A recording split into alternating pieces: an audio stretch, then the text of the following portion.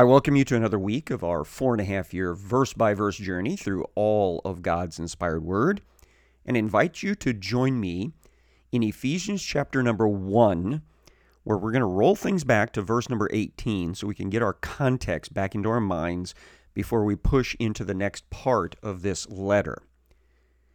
This letter, I believe, was written in the early months of the year 63.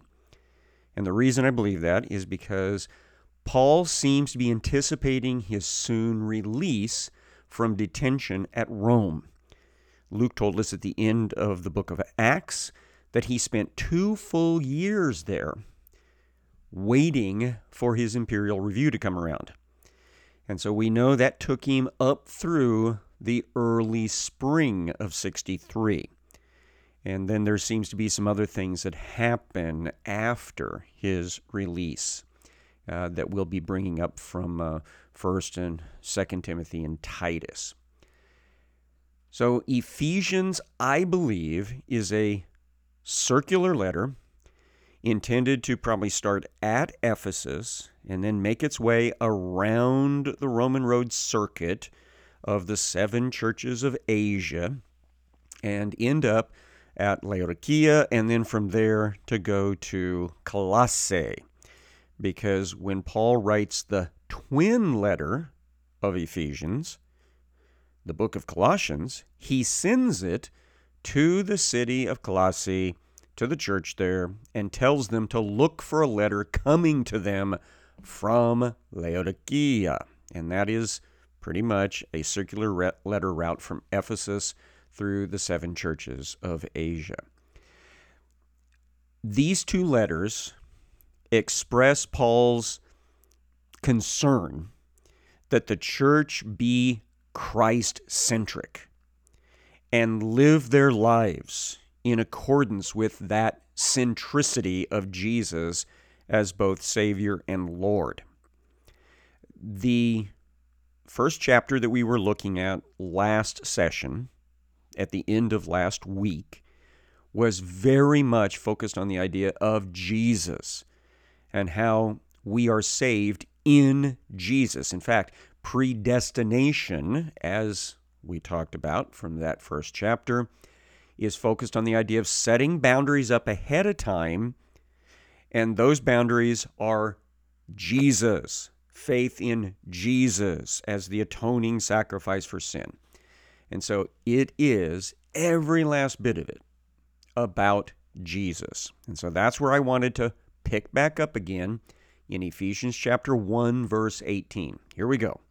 Paul writes, "I pray that the eyes of your heart may be enlightened."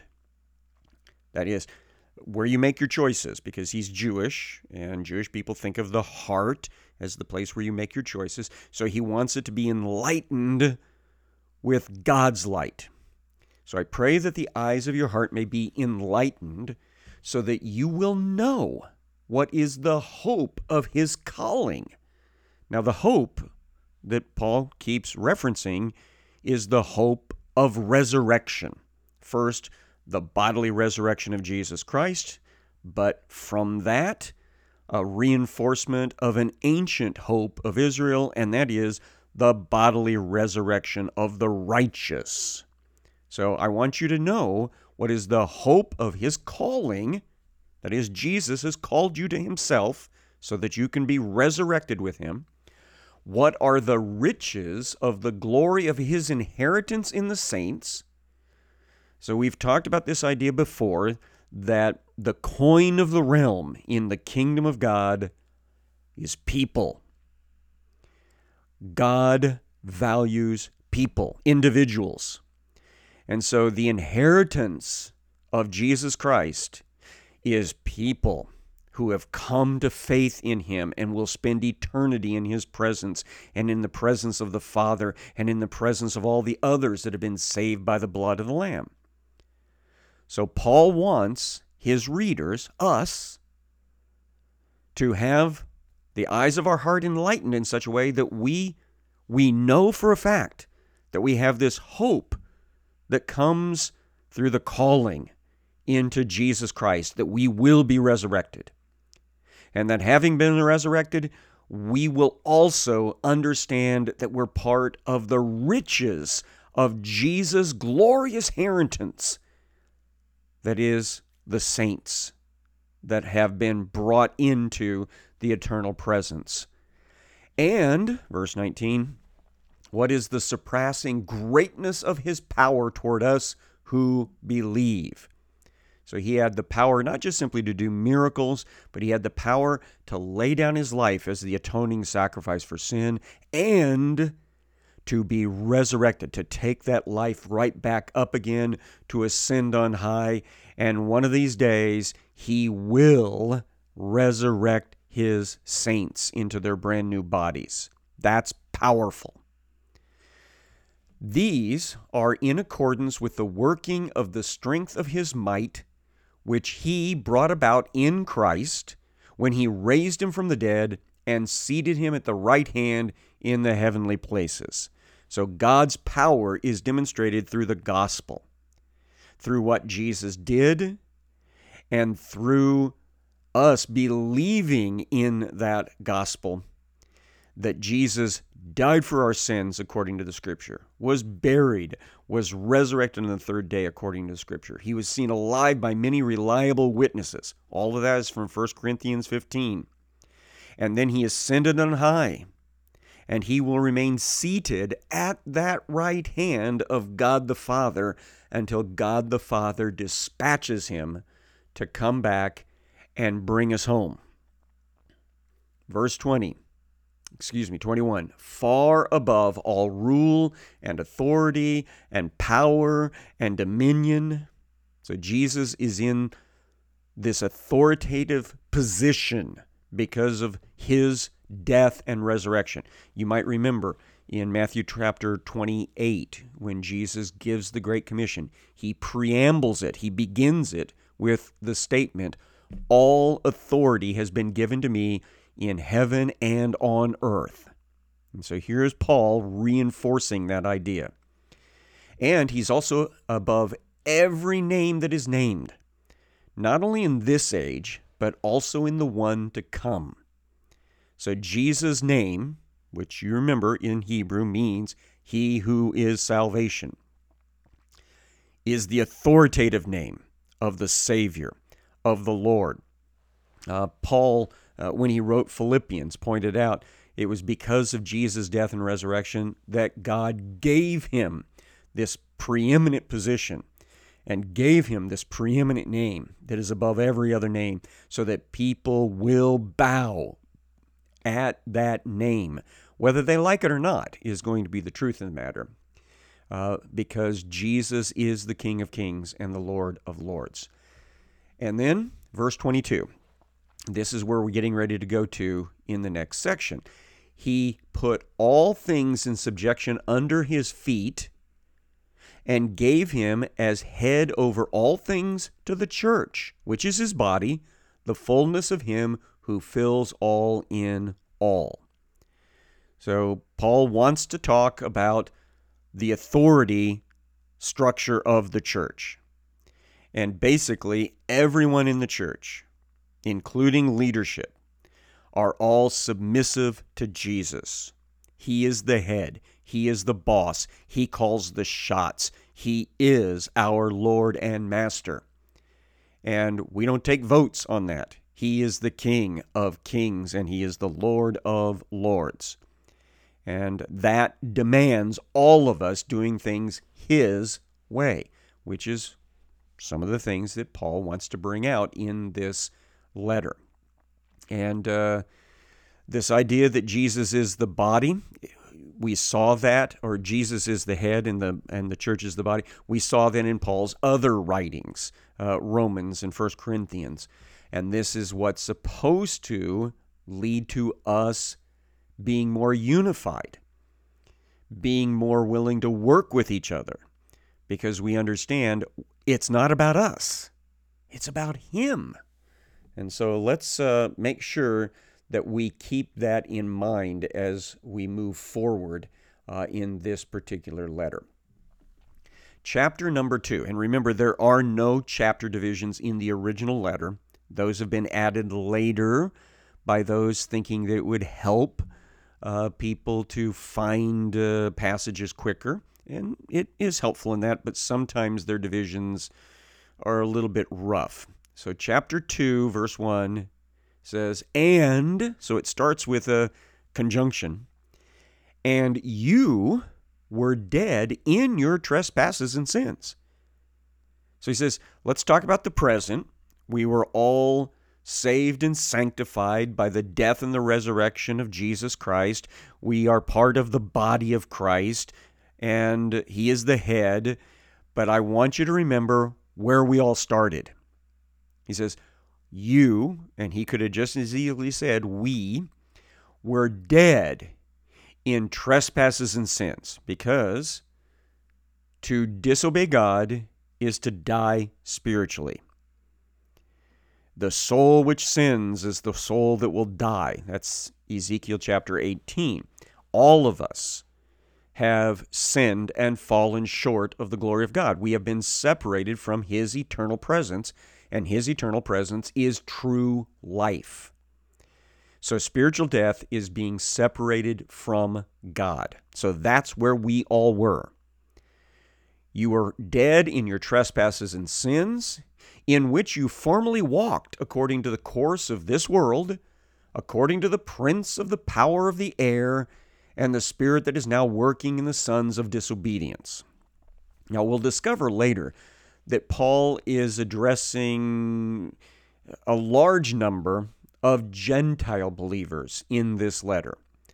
And so he thinks about them in their particular perspective of never having had a connection with the Creator God before.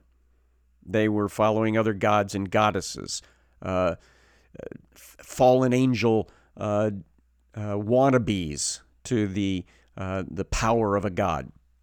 And so Paul says, you guys all used to walk in the way of this world, according to what Satan was up to, because he is the prince of the power of the air. Air has to do with the livable place on earth, so the atmosphere. And so Satan runs roughshod over sinners. That has always been the case. Free will is still the rule, and Satan has managed to convince an awful lot of people to join him in the free will rebellion against God. And so that is the spirit that is now at work among the sons of disobedience. Because to disobey God, when he says, don't do sin, be holy as I am holy, when you blow that off, that's disobedience. Verse 3, among them, we too all formerly lived in the lusts of our flesh. So now he definitely jumps on board. Just like he did in the book of Romans, he pointed out it's not just Gentiles that have sinned. Jews have as well. Even with the law, they still did wrong things. In fact, the point of the law was to tell them they got to knock that nonsense off. And so among them, we too all formerly lived in the lusts of our flesh, indulging the desires of the flesh and of the mind, and were by nature children of wrath, even as the rest. So I really think in verse 3, he's got in mind his fellow Jewish believers in Jesus. We were all screwed up, he says. All of us let our bodies run roughshod over us. Remember when he was writing in the book of Romans, he said, there was a point at which I didn't know what sin was. And then the law comes along and informs me what sin is, and guess what? Suddenly I get intrigued by that, and my body wants to do some of those things. And so then the body and the mind get into conflict with one another, and sin comes into existence when eventually we give in to our own desires. Remember the book of James. No one should be going out there saying, well, the reason I sin is because God tempted me, because that's not what God does. James says the real thing is that we have been drawn away into sin by our own desires getting out of control. I used the illustration back when we were going through the book of James. The bodily desires were given by God as part of our individual humanness. It's what makes life enjoyable, to have taste buds, be able to smell things, see in color, and touch and feel things, and hear all of these things. But in a sinful world, those senses don't discriminate. In fact, they can be quite self-centered. And so I might see a delicious piece of chocolate cake, or actually see the whole cake itself and go, it would be delicious to have one slice out of that cake. But my body goes, you know what? It would be even better to eat the whole thing.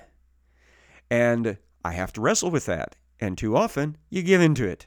And so that's where sin comes from, is when we give in to our natural desires trying to take us across appropriate lines. And so Paul says that. He says, even those of us that were Jewish and had some training in the idea of these things, we still lived by the desires of our flesh. We indulged in those desires and let our minds make bad choices, and therefore we also became children of wrath. That is, we became people condemned for sin. We were dead in our sins and our trespasses, just like everybody else. But, and this is the great passage here, verse 4, but God, being rich in mercy, because of his great love with which he loved us. See, that's that John 3:16 thing again, that God so loved the world, meaning not how much God loved us, but how God loved us. God loved us in this way, that he gave his only begotten Son, that is, his one-of-a-kind Son, that whoever would believe in him as their Lord and Savior would not have to perish, would not have to be a child of wrath, but could have eternal life instead. So here is Paul reinforcing that Christian basic concept.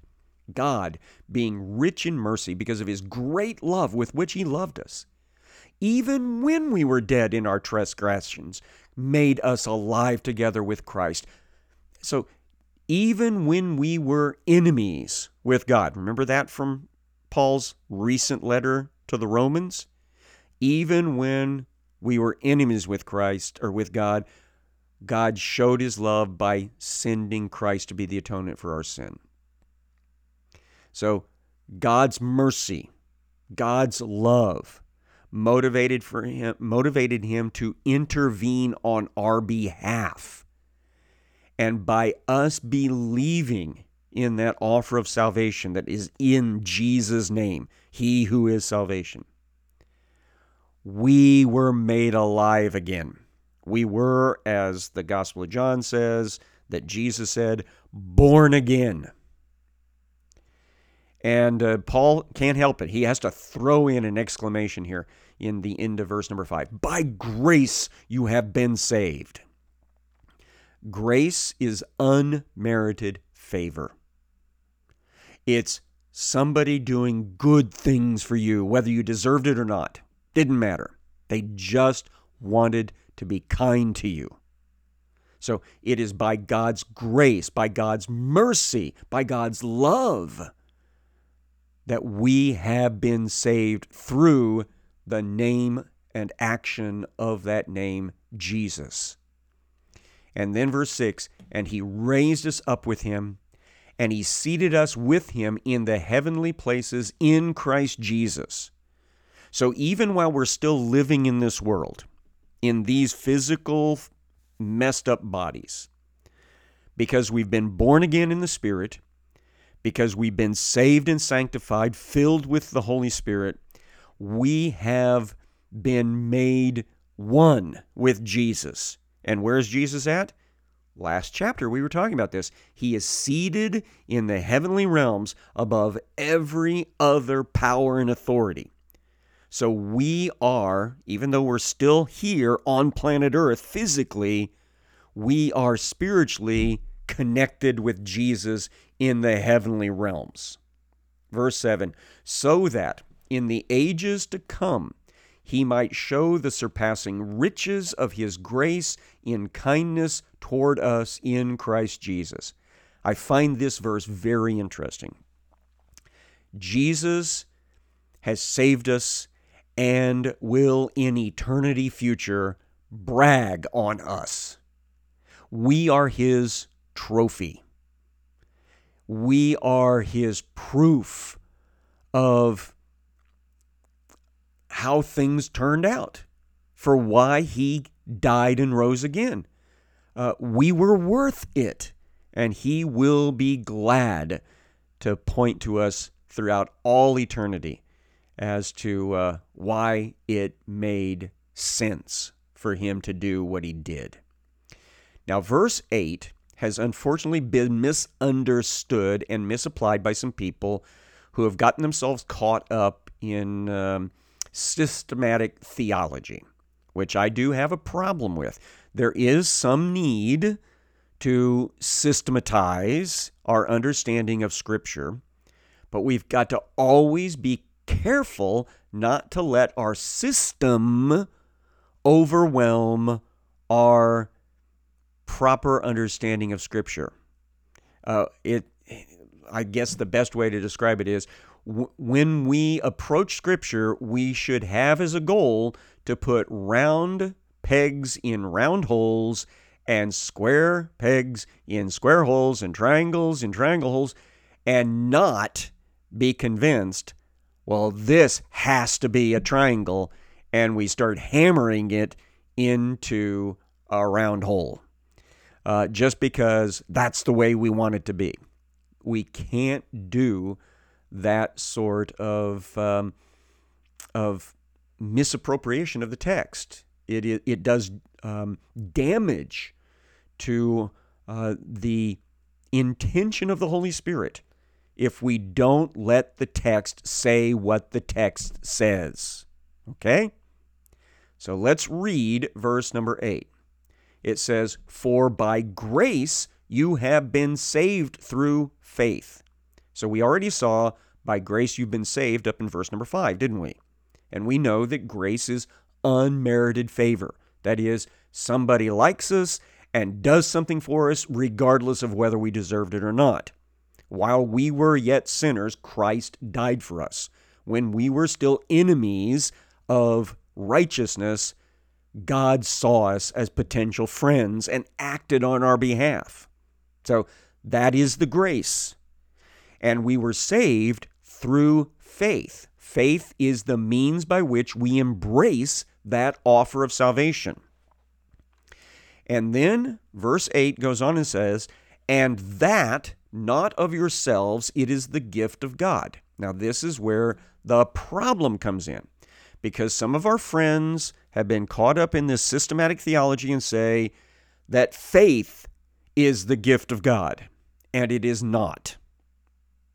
The verbiage in the Greek language make that impossible. The genders do not match between faith and that, which is not of yourselves. They don't match gender-wise. And so the only thing that makes sense here is that it is the process of salvation that Paul is referring to. That's the gift of God. We didn't do that. We didn't earn our salvation by doing perfect things or making up for the times that we didn't do perfect things by doing a lot more perfect things. We simply saw the gospel, believed the gospel, embraced the gospel through faith. And that offer of salvation, that gifting of grace, that's the gift of God. Verse number 9, and here's the reason why. not as a result of works, so that no one may boast.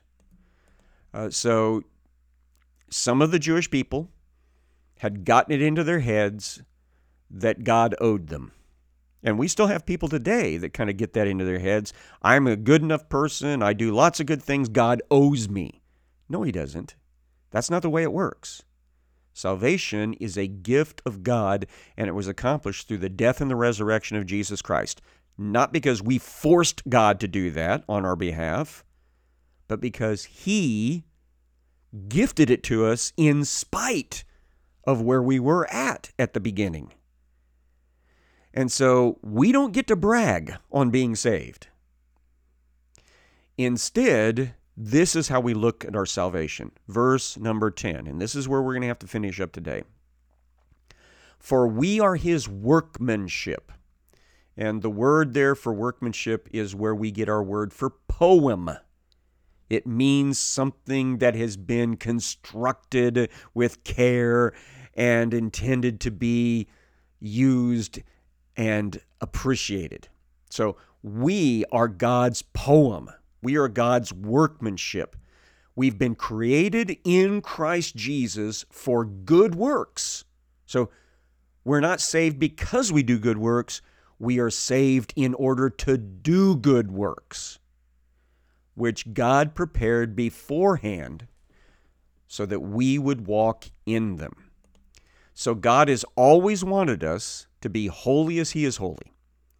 And when we sinned, each and every one of us, of our own free will, and screwed that whole process up, he had already made a way for us to be saved and come back into right relationship with him through Jesus Christ. And he already had the things that he wanted us to do once we came to our senses and came to Christ. God's got plenty of stuff out there for us to do, not the least of which would be to live out the gospel in front of other people so that they might hear it and see it and believe it and be saved.